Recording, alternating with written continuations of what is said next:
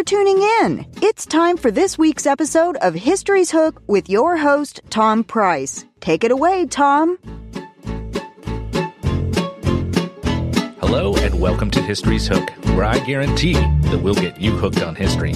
I'm your host, Tom Price.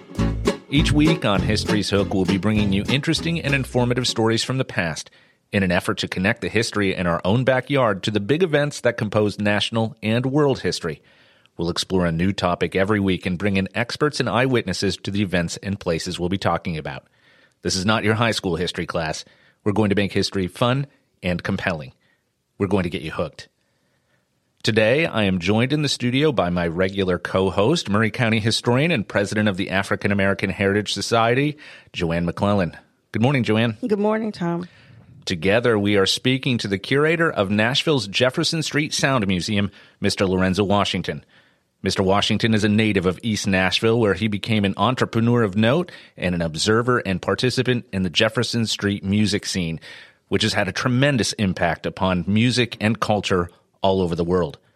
Mr. Washington's life has been chronicled in his autobiography called Rising Above, the Lorenzo Washington Story, which was published in 2021 by JSM Publishing. Mr. Washington, welcome to History's Hook. Well, thank you. Thank you for having me. So you're the curator of the Jefferson Street Sound Museum. We're going to talk about Jefferson Street and the music scene there, but first tell us, how did you come to be the keeper of the Jefferson Street music legacy? Well, a few of the artists and musicians were really concerned about their legacy on Jefferson Street.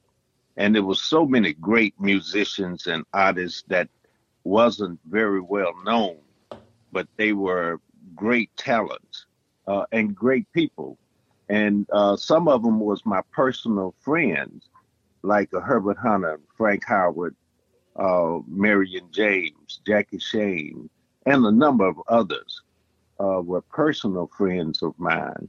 So I was concerned also about the legacy of Jefferson Street and the legacy of all of these artists. And we used to sit around over at my house. Where the museum is now was my home. And I would invite some of the musicians and artists over just to sit around and talk and reminisce about what took place back in the 40s to the 70s. And after a while, they start bringing artifacts over, and we sitting around talking about the artifacts and other things that they were bringing. And so when they would get ready to leave, I said, well, why don't you leave this sitting on the shelf over here so that I can show some other folk? So they started leaving artifacts and other memorabilia at my house. And eventually I had some people to come in and say, you're starting a museum just the way a lot of folks started museums back in the day in your house. And it just went from there and just sort of mushroomed. And with my intent being just to recognize and to make sure other folk recognize the legacy of these artists. I was a curator for 21 years in political history primarily, but I love the objects. The objects are always the thing that drew me to history. Tell me, what's your favorite object in your collection? Well, one of the favorites now, I've got bricks from the New Era Club. I was passing the New Era Club. They were tearing it down. The New Era Club was where us locals loved to go on the weekends. And I've got those bricks, and on those bricks I wrote the last of the New Era Club. And I've got a piece of the floor in this little case and a piece of the mirror from behind the bar in this little case. So that's one of my favorites. But, I've got pictures, and I've got a mixing board from WLAC Radio that a gentleman brought over and donated to the museum. And that's one of my favorite pieces. I've got a piano. You said one, but here I go. I've got a piano over there sitting in the front that W.O. Smith from the W.O. Smith Music School used to teach the kids in the neighborhood. That's amazing. Well, let's talk about the neighborhood, because to anybody who's not familiar with the history of Nashville, Jefferson Street, as we're going to talk about it today, no longer exists. It's just not there. And we'll get into that in a minute. What's amazing about you and your story, to my mind, we're going to talk about Jefferson Street, but we're going to spend a lot of time on you, because you're, I think, every bit a part of the fabric of that space in Nashville, and it's an important one. So you're born in East Nashville in 1943. Describe East Nashville in that area. What was that area like in Nashville in the 1940s, 1950s, 1960s? Well, we lived in a little area not too far from the Cumberland River. And it was a mixed area. Our neighbors were black and white, and we were like family, even during that years of segregation. But over there where we lived, we didn't see the color thing so much. When I was coming up as a kid, we used to spend the night at Bubba Fields. That was my friend's name. And we used to spend the night at Bubba's, and he used to spend the night with us. And I remember Bubba Fields, it looked sort of like a farm. It was sort of like a farm. They had a couple of cows and a lot of chickens, and they had a pony that we used to ride when we went down to Bubba's. It was just a close-knit community back then. And we didn't have a lot of fights and all of that kind of stuff. We had a field right next to my house where we lived, and that field, we put a basketball goal up on a tree, and the basketball goal was a banana basket, a fruit basket, and that was what we made our basketball goals out of. So we figured out how to enjoy life with very little. Kids make do. You lived in an extended family in your grandmother's house that included siblings and grandparents, an uncle, I think you said. Describe the house that you grew up in. Oh, the house was just a little, it had 4 rooms. On the left side of the house, there were a room and then the kitchen right behind it. And on the right side, and it had 2 doors like a duplex, but it just made a circle around the house. It really wasn't a duplex. And on this side, on the right side, there were a front room, and that was where my grandmother slept. And she somewhat adopted my cousin, and he was had a little twin bed in the corner. And this room was probably 12 by 12. We slept. Now, I slept with my granddad a lot of times in the back room behind this front room. And over here on the left side, there were 2 double beds in there. All my brothers and myself at times slept in one of the beds, and my mother slept in the other bed. That's pretty close quarters. Pretty close quarters. And my uncle had a little army cart that he used to pull out at night, and he would sleep in the kitchen. No indoor plumbing. No indoor plumbing. No electricity.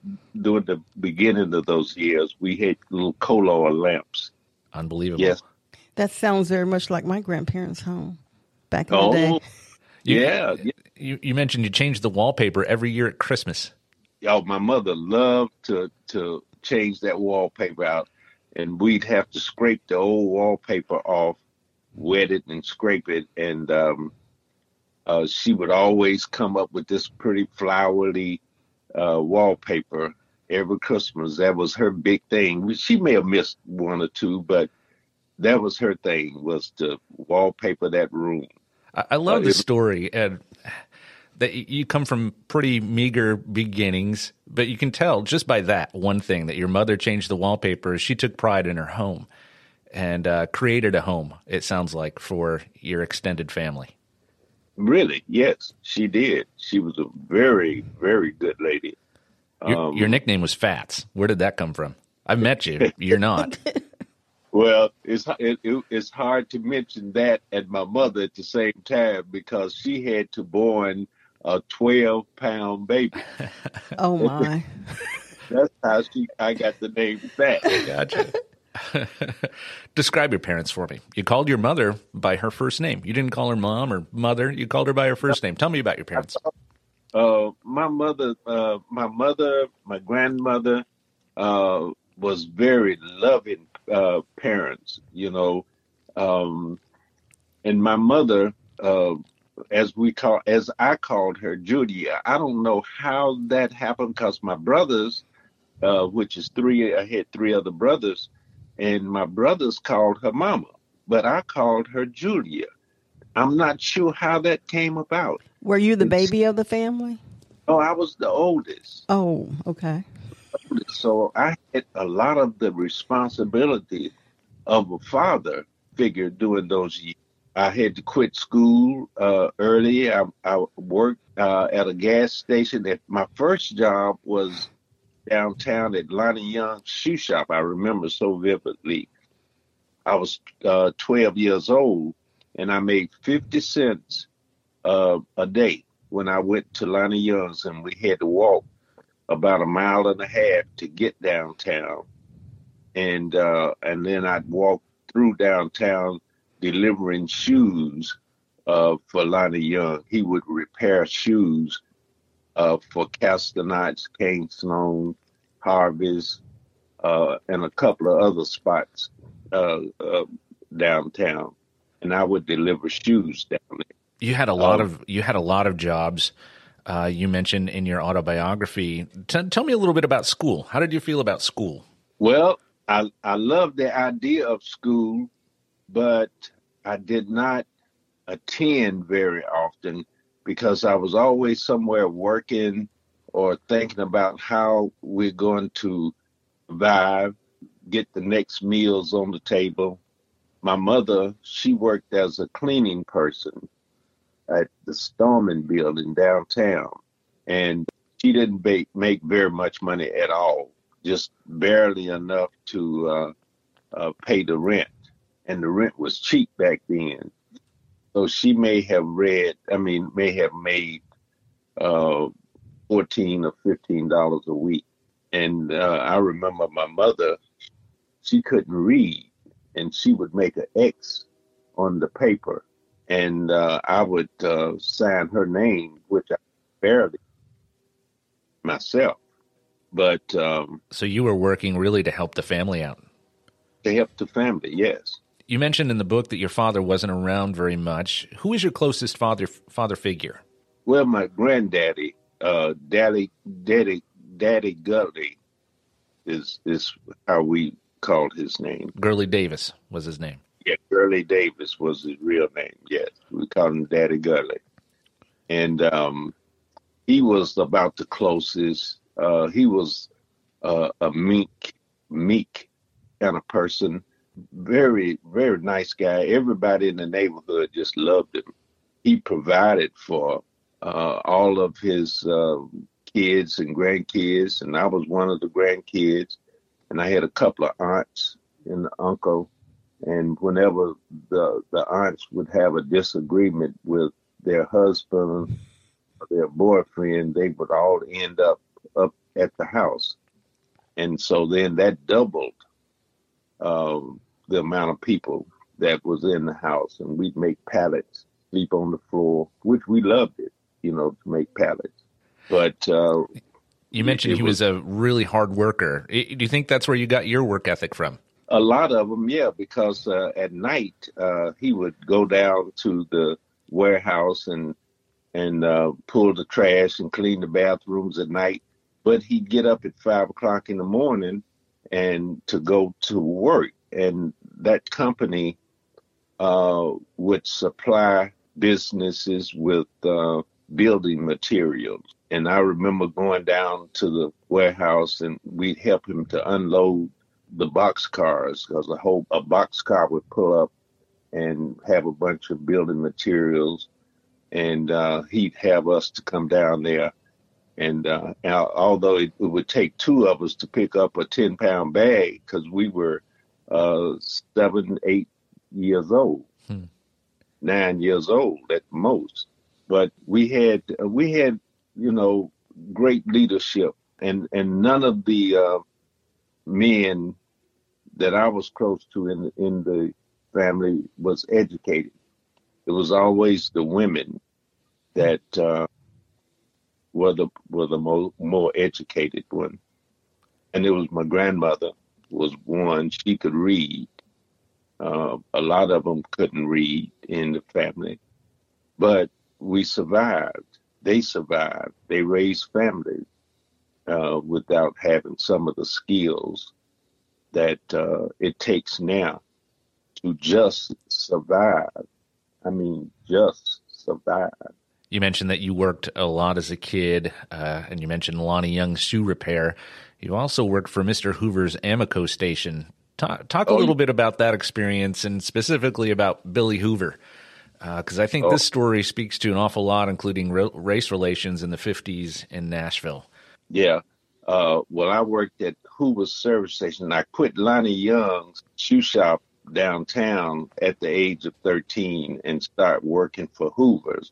And the reason I quit Lonnie Young's was because I had to walk so far to get to work and didn't make but a dime of 15 cents walking that far down there.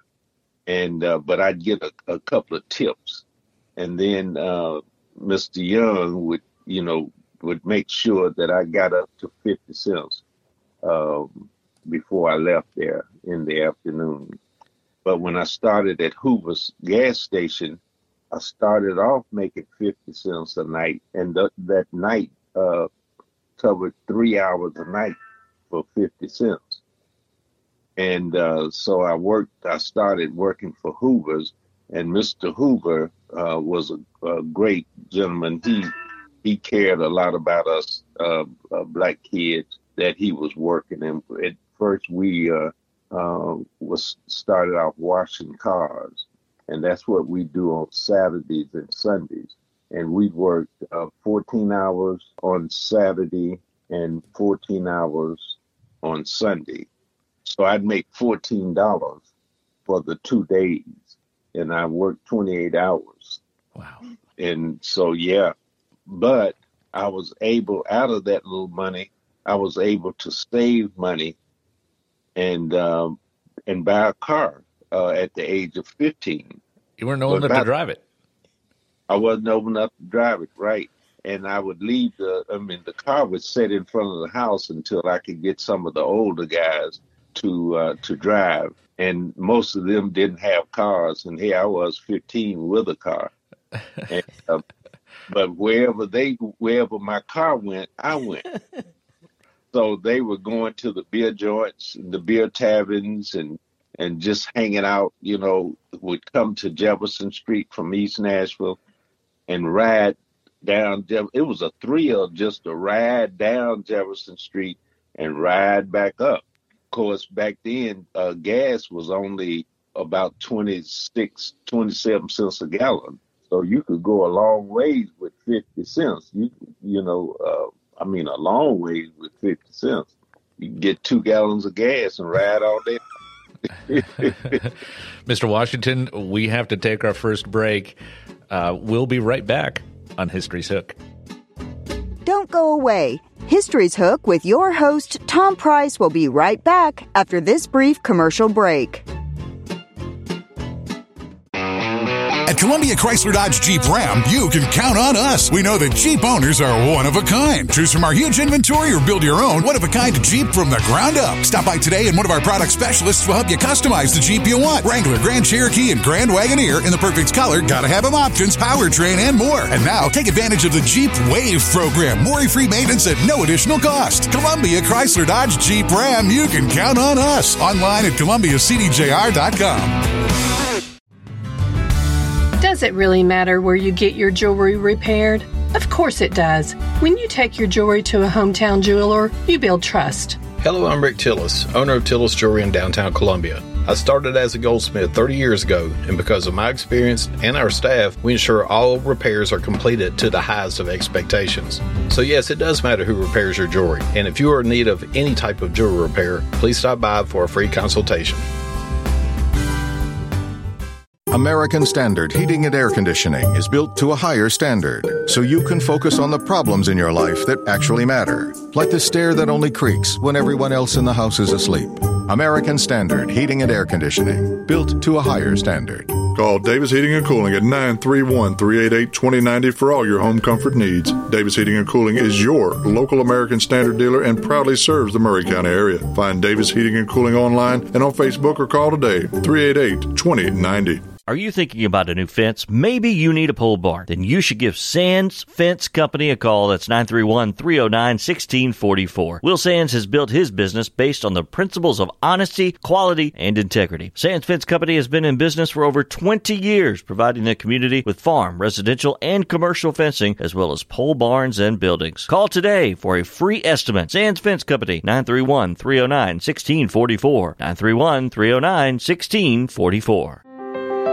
For 40 years, Beck Dental Care has been the personalized and comfortable option for the health of your smile. The caring staff maintains a high level of safety protocols and attention to detail. Advanced technology provides your choice of sedation and the best of dental implant solutions to restore complete oral health. Open until 6 p.m. 2 nights a week. Call us at 931-388-8452 or visit us online at beckdentalcare.com.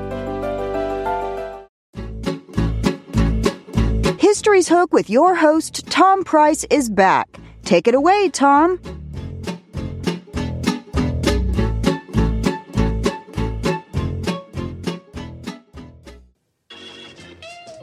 and sisters, into all this song may concern, if you want to have some soul, if you want to be a witness, I want you to listen while I testify. Maybe I can help you to get some soul and be a witness, baby. You want to be a witness? Welcome back to History's Hook. That was the Isley Brothers featuring Jimi Hendrix as a backup guitarist. We're going to talk a little bit about him. We have with us today, joining us via phone, Mr. Lorenzo Washington, who's the curator of the Jefferson Street Sound Museum in Nashville. Mr. Washington, we were talking about your growing up years in Nashville. You made a wonderful segue into you getting a car, which you weren't old enough to drive, but you got your older buddies to drive it around for you. And that was really your first trip down Jefferson Street. Amazing. So about how old were you when you first went to Jefferson Street?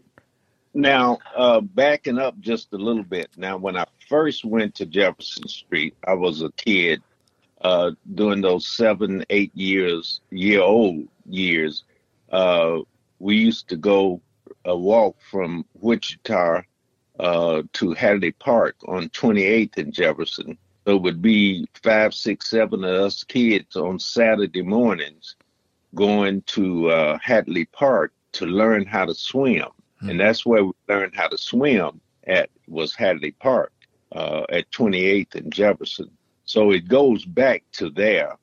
And with us walking down Jefferson Street on Saturday mornings, and we would see folk out there cleaning up the yards. We would see kids picking up balls and picking up trash out of the yards because a lot of the residents had fish fries and cookouts on Friday night. And so they'd be out there cleaning up, getting ready for the rest of the day on Friday. So that's where it really started when we started going to Jefferson Street and going to Farmers Market. My mother would go to Farmers Market on some Fridays or Saturday mornings.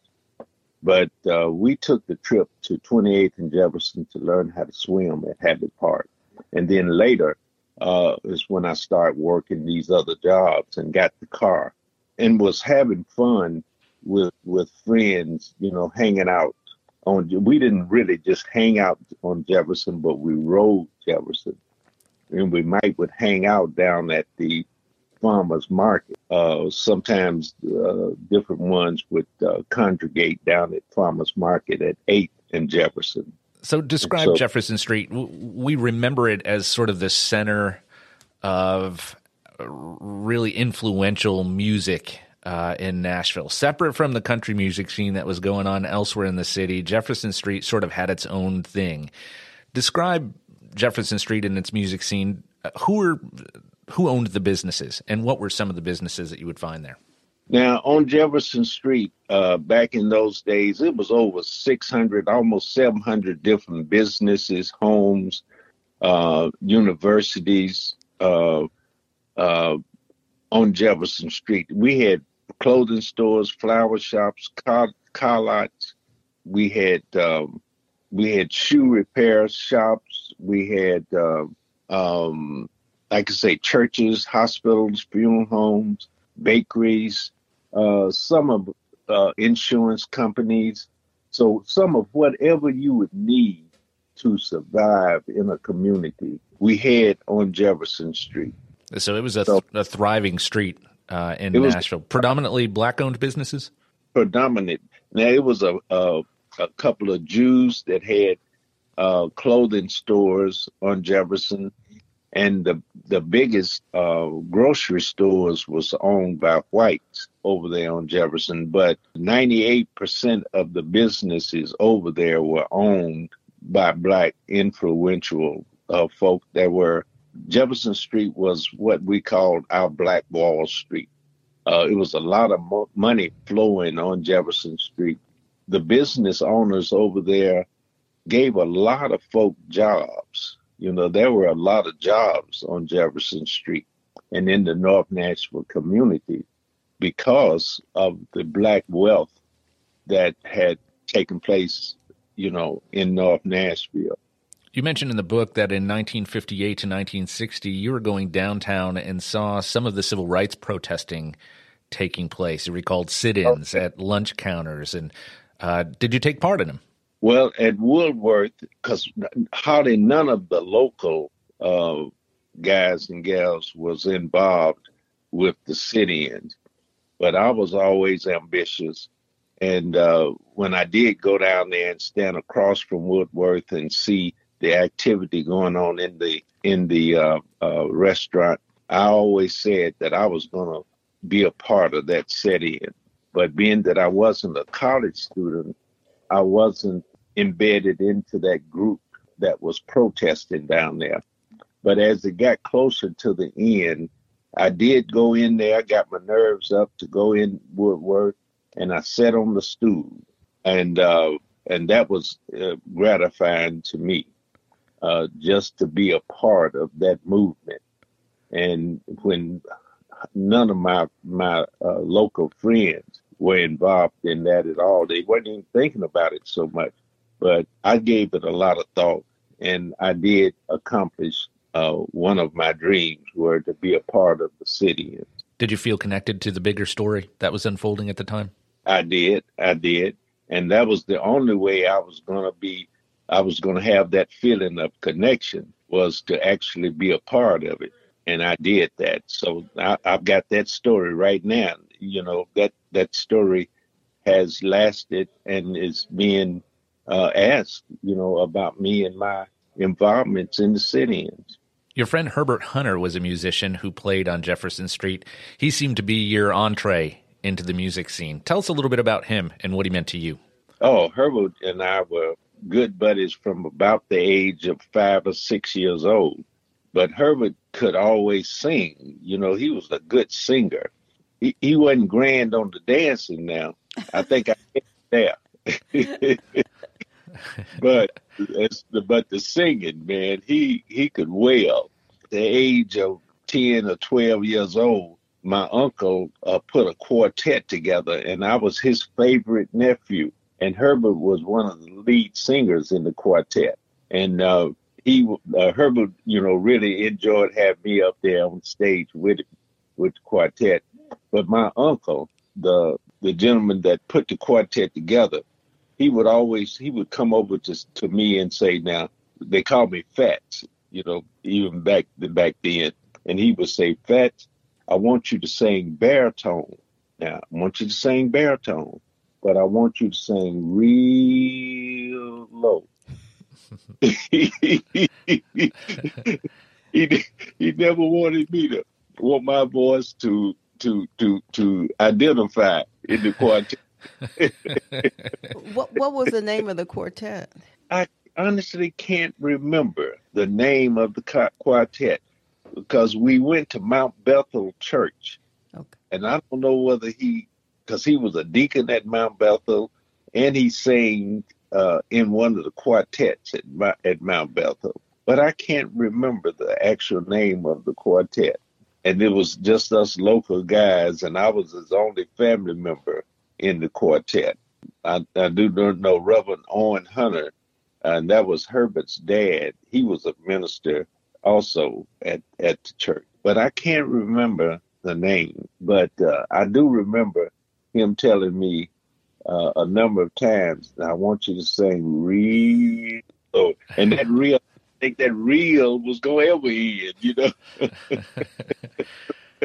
Interspersed among those 600 plus businesses on Jefferson were a series of clubs, some which were a little bit notorious, others that went on to great fame. Here's some of the names. They're wonderful. The Tiki Lounge, Gantz Club, the Flame Room, Hap Holidays Club, Brute Hayes Club, the Zanzibar, the Voters Club, Club Revelot. You mentioned the New Era, the Club Baron, the Del Morocco Club. Those are clubs interspersed all along Jefferson Street. What different genres of music were being played, and who are some of the musicians that you might get to hear down there? Now, up and down Jefferson Street, you know, you had all of those different clubs and bars. All of them weren't clubs. Some of them were just bars, and some of them was just beer joints, you know, just straight up beer joints. And, you know, my friend Herbert got discovered, and he made himself discovered. Ted Jarrett, it was a little restaurant, a little meat and three that was right there at 18th and Jefferson, right down from 18th a little bit, between the Ritz Theater and 18th and Jefferson.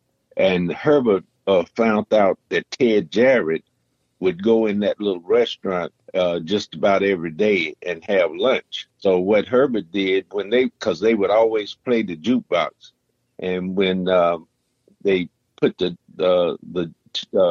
money in the jukebox and play the records, Herbert would stand outside the door of the restaurant and sing to the record that was playing in order to try to get Ted Jarrett's attention. Because he knew that Ted could have been the gateway to his future. And Herbert was, I think, almost 17 or 17 back then. And he was very crafty, you know, for him to go and stand in front of that door and sing to the music that they were playing on the jukebox, I think was a smart gesture. And Herbert ended up getting picked up by Ted Jarrett. Ted Jarrett did some writing for him, came up with a couple of songs, and by the time he was 17, almost 18 years old, he had a record on the radio. So that got him involved more with the music. And then all of the other restaurants and clubs, you know, and I go to the Club Stillaway, which was the Revelot, Club Revelot at one time. The Club Stillaway was one of the local spots where a lot of the local folk like Fred Waters, the Imperials, different groups would hang out and play at the Revelot, and what we ended up calling it, the name changed to the Club Stillaway, and everybody played there, like Joe Tex, James Brown, Ike and Tina Turner. It was just many different names that played in all of these different clubs. And it was jazz. In one club down the street here, the Browns Hotel was jazz. Basically jazz. The Browns Hotel on Jefferson was one of the more exclusive restaurants on Jefferson. And as I tell my story at times, and I heard this from folk like Watson, that the Browns Hotel and restaurant, dinner club rather, they were the only club on Jefferson Street that served you with and had cloth napkins. Everybody else had paper napkins, but that place, Brown's Dinner Club, was so exclusive. People like Nat King Cole stayed in that hotel because that was the more exclusive hotel on the street. Muhammad Ali, Joe Louis, the boxer, Jackie Robertson, the great home run hitter. All these folk, when they come to Nashville, stayed at the Browns Hotel because it was during the Jim Crow area, segregation, and they couldn't stay in the hotels and eat at the restaurants downtown. So all of the action in those days came to Jefferson Street. Ella Fitzgerald, Louis Armstrong. All of the real action was on Jefferson Street during those early years.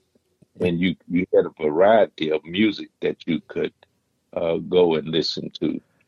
And it was about the blues and jazz and R&B. We had it all. That little clip that we played had Jimi Hendrix playing in the background. Really, Jefferson Street is his start, right? That's where he makes his bones. Well, that was, because he and Johnny Jones, he met Johnny Jones, and Johnny Jones told me this himself, that he met Jimi Hendrix in Clarksville, that there was this little club in Clarksville that they played at every week. And Jimi Hendrix used to come to the club and listen to him. And he said that one night he was in there, Jimi Hendrix came in and they were getting ready to take a break. And this has been on all kind of specials and stuff, that Jimi Hendrix, when they would take a break, Jimi Hendrix would come up to the stage and want to tingle with his guitar. And but Johnny said that, he was a little reluctant of Jimi Hendrix tingling with his guitar, because when he handed Jimi Hendrix his guitar, Jimi Hendrix turned the guitar upside down and put it on his leg. And he said that was kind of concerning for somebody to turn my guitar upside down to play. And he was concerned about that. So, but there's all kind of stories, that took place. And a lot of different artists put their footprints on Jefferson Street by way of the Chitlin Circuit. That happened. And the Chitlin Circuit was a circuit that a lot of artists and musicians had a chance to travel around the country, especially the Southeast. And they would go from city to city and play work. They would have work they would have places to stay. But Nashville was one of the more favorite spots, because Nashville, we had Soul Train. I mean, not Soul Train, but Night Train. Night Train, right. We had Night Train, yeah. And we had WLAC Radio, which carried the music across the country. They said late at night, I've had a couple of my buddies that was in Vietnam to come to to come home. And they said that you could hear WLAC Radio all the way over in Vietnam. So it was a powerful 50,000 watt station that traveled around the country. And the artists and musicians was hearing this music coming out of Nashville from all over the country. So that was one of the attractions that we had here that they didn't have in a lot of other cities. And plus we had the first black variety TV show, Night Train, here in Nashville. So that was attractive to artists and musicians. And in Nashville, we had all of the action on Jefferson Street with the 3 HBCU colleges, Fisk University, Meharry Medical College, and Tennessee A&I State University. So we had all of this going on here on Jefferson Street and in North Nashville. We're going to talk a little bit more about the larger influence of Jefferson Street when we come back. We need to take our second break right now. We'll be right back on History's Hook. Don't go away. History's Hook with your host, Tom Price, will be right back after this brief commercial break.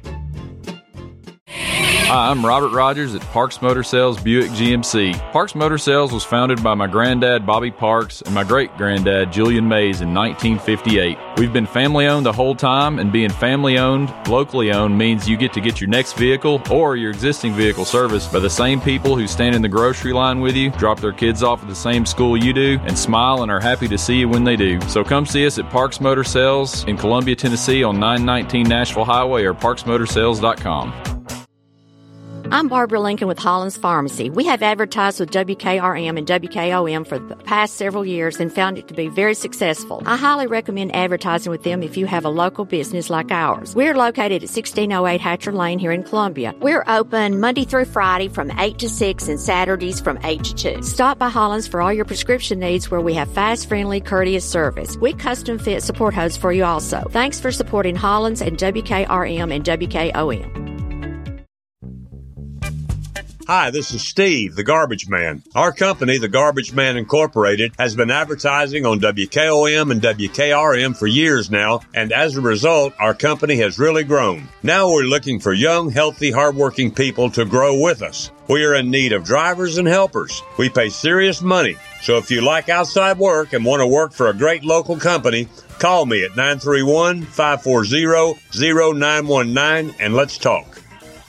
Hey folks, this is Chandler Anderson from the Right Care Walk-In Clinics. Hey guys, we're open 11 to 11, 7 days a week so that you don't have to go wait at the emergency room when you have an urgent care need. Our providers are all emergency medicine experienced or critical care experienced, and we're there to take care of you so that you're not caught at the emergency department for hours and hours on end. Folks, 7 days a week, right in front of Walmart, 11 a.m. to 11 p.m., we stay late so you don't have to wait at the ER.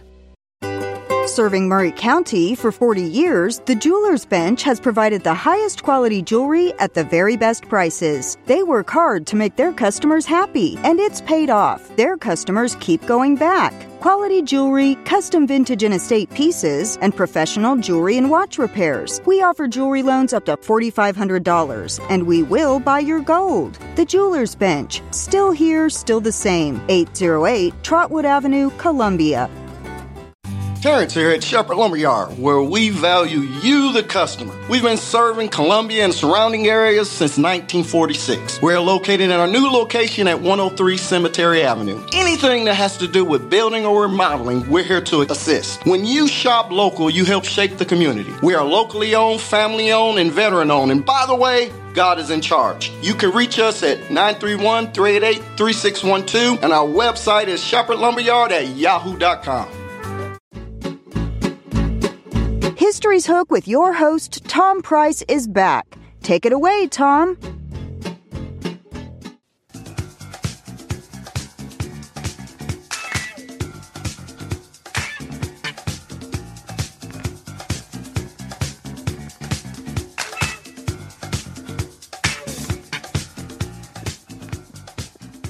And welcome back to History's Hook. That's Come On Dance Dance, which is a disco tune that was produced in part by our guest today, Mr. Lorenzo Washington, who is the curator now of the Jefferson Street Sound Museum.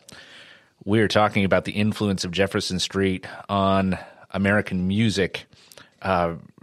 Some big musicians played on Jefferson Street in Nashville back in the 1950s and 60s. People like B.B. King and Aretha Franklin, Etta James, Ray Charles, Marvin Gaye. We've talked about Jimi Hendrix already.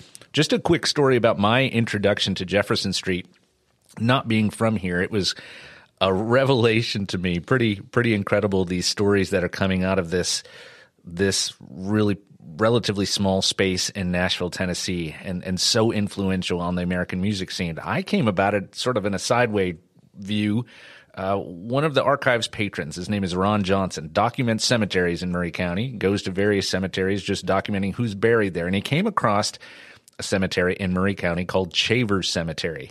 And he discovered the grave of a man named Theodore Acklin, who's known as Uncle Teddy, who, while a student at Tennessee A&I, which is now TSU, opened the Del Morocco Club. Now, Acklin was a former professional baseball player. He'd played in the Negro Leagues back in the 1930s, and he opened this club. He turned the second floor into one of those high-end dining rooms, which he called the Blue Room. His wife, Muffy Walker Acklin, was a former dancer who had worked with Nat King Cole.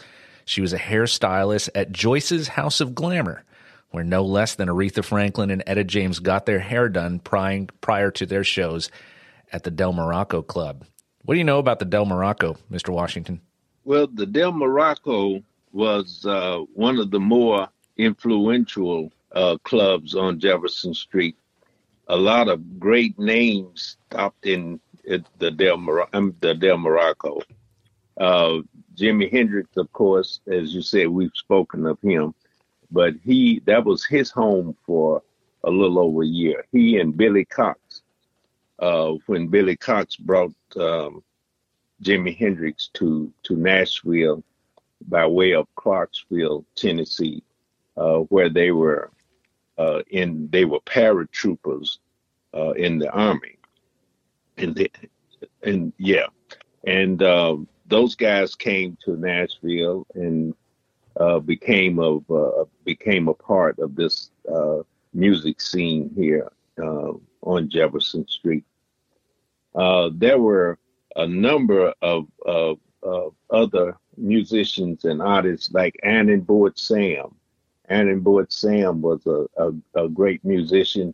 He didn't make the fame that Jimi Hendrix made, but he showed us a lot of good times in that Del Morocco.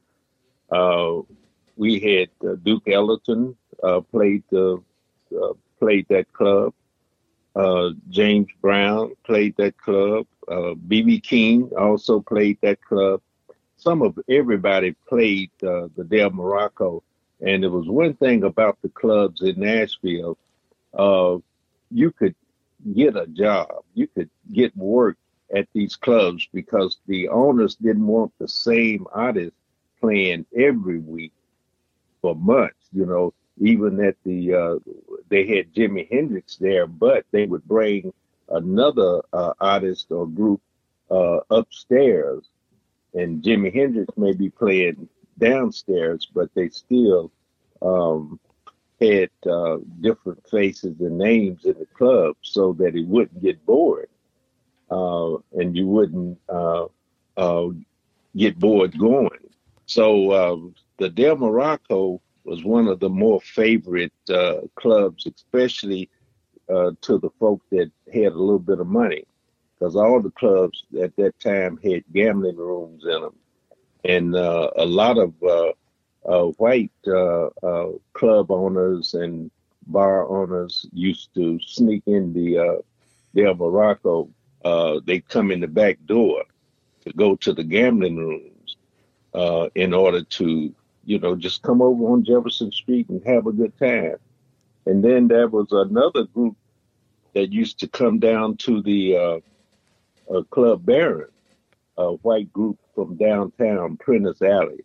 A gentleman used to bring them over on Jefferson Street about every 3 or 4 months. And he'd get a bus and have a whole bus load of white patrons coming to the Club Baron, and they'd have entertainment like B.B. King might be playing, or Little Richard may be playing. They'd have those kinds of acts playing when they brought the whites to Jefferson Street, and they had been hearing about and knew about all of this great music over on Jefferson Street and good time. So they wanted to be a part of all of that. So there are two revelations that came to me, two big points that I think we want to make during this show. One is that one of the reasons why Jefferson Street was so influential musically has to do with its location, which you already mentioned. You had several historically black universities that were there who were bringing students and educated folks from all over the country. And then you had that local influence too, those people like you who were, very much ensconced in Nashville and Tennessee society. Talk a little bit about that for just a second, about the sort of the amalgamation of all of those things that create Jefferson Street. Yeah, well, on Jefferson Street wasn't, or North Nashville wasn't just a local thing, because you had all of these students coming in from all over the country and other parts of the world, Africa, Europe. You had folk coming from everywhere to Jefferson Street. And so that, that melting pot was tremendous in North Nashville and on Jefferson Street. And the clubs and the club owners, they thrive on all of these nationalities coming to Jefferson Street. So we didn't have a lot of problems back then, during those days. So the influence that Jefferson Street had on people, not so much the influence that people had on Jefferson Street, but the influence that Jefferson Street had on other people. And I say, everybody from the bartenders to the club owners to the students to the locals, everybody that actually stepped their foot on Jefferson Street left their footprint, and they have a story. So there's many, many, many stories out there about Nashville, Jefferson Street, North Nashville, that's being told around the world because Jefferson Street was such a historical landmark, and it was, it was our life of Jefferson Street. It was our history, and that's what I'm doing now, is trying to keep that history out front and alive. And I think what took place over here on Jefferson Street and the music should be a part of a curriculum in the schools. We should be able to teach the students about the legacy that they have that's not being told. I agree 100%. Another revelation to me, and this is an interesting one, at least in my mind, was that during the era of segregation, we often think about segregation separate but equal. It was never that African Americans really sort of got the short shrift when it came to that they couldn't go to white-owned establishments. Here's where it gets flipped on Jefferson Street. These are black-owned establishments. These are black-only businesses, and white people couldn't go. And boy, did they want to. You mentioned in the book some white music lovers resorted to wearing dark makeup so they could sneak in to listen to the music. That's an amazing story. Right. But they felt a part of this music scene because it was the music that they were listening to on the radio, but they couldn't, they didn't have a chance to actually be a part of that scene. And so they wanted to be here. That's just like one of the gentlemen, one of the musicians who was one of the first white musicians to come over here on Jefferson in 61 or 62. And he played at the Club Stillaway on Jefferson Street. And he told me out of his own mouth that in the summertime, he would get one of the darkest suntans that he could get. And he would put makeup on it. He would stand in back of the stage, as far back from the front as he could, and play, because they loved his playing. He played with so much soul, and they loved it. And so he told me that story himself.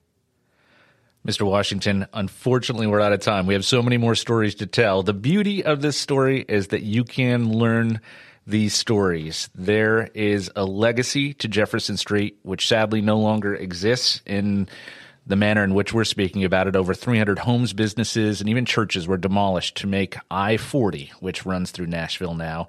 But you can learn about it by visiting the Jefferson Street Sound Museum, visiting Mr. Washington at that spot. That's all for this edition of History's Hook. I'd like to thank our guest, Lorenzo Washington. You can find his autobiography, Rising Above, on Amazon.com. You can shake his hand at the Jefferson Street Sound Museum, located at 2004 Jefferson Street in Nashville, Tennessee. We end today's show not with a quote, but with a song. What better song than one that exemplifies how we feel about our guest today, Respect, by the Queen of Soul herself, Aretha Franklin. Thanks for listening. Join us again next week as we connect history in your backyard to the world on another edition of History's Hook.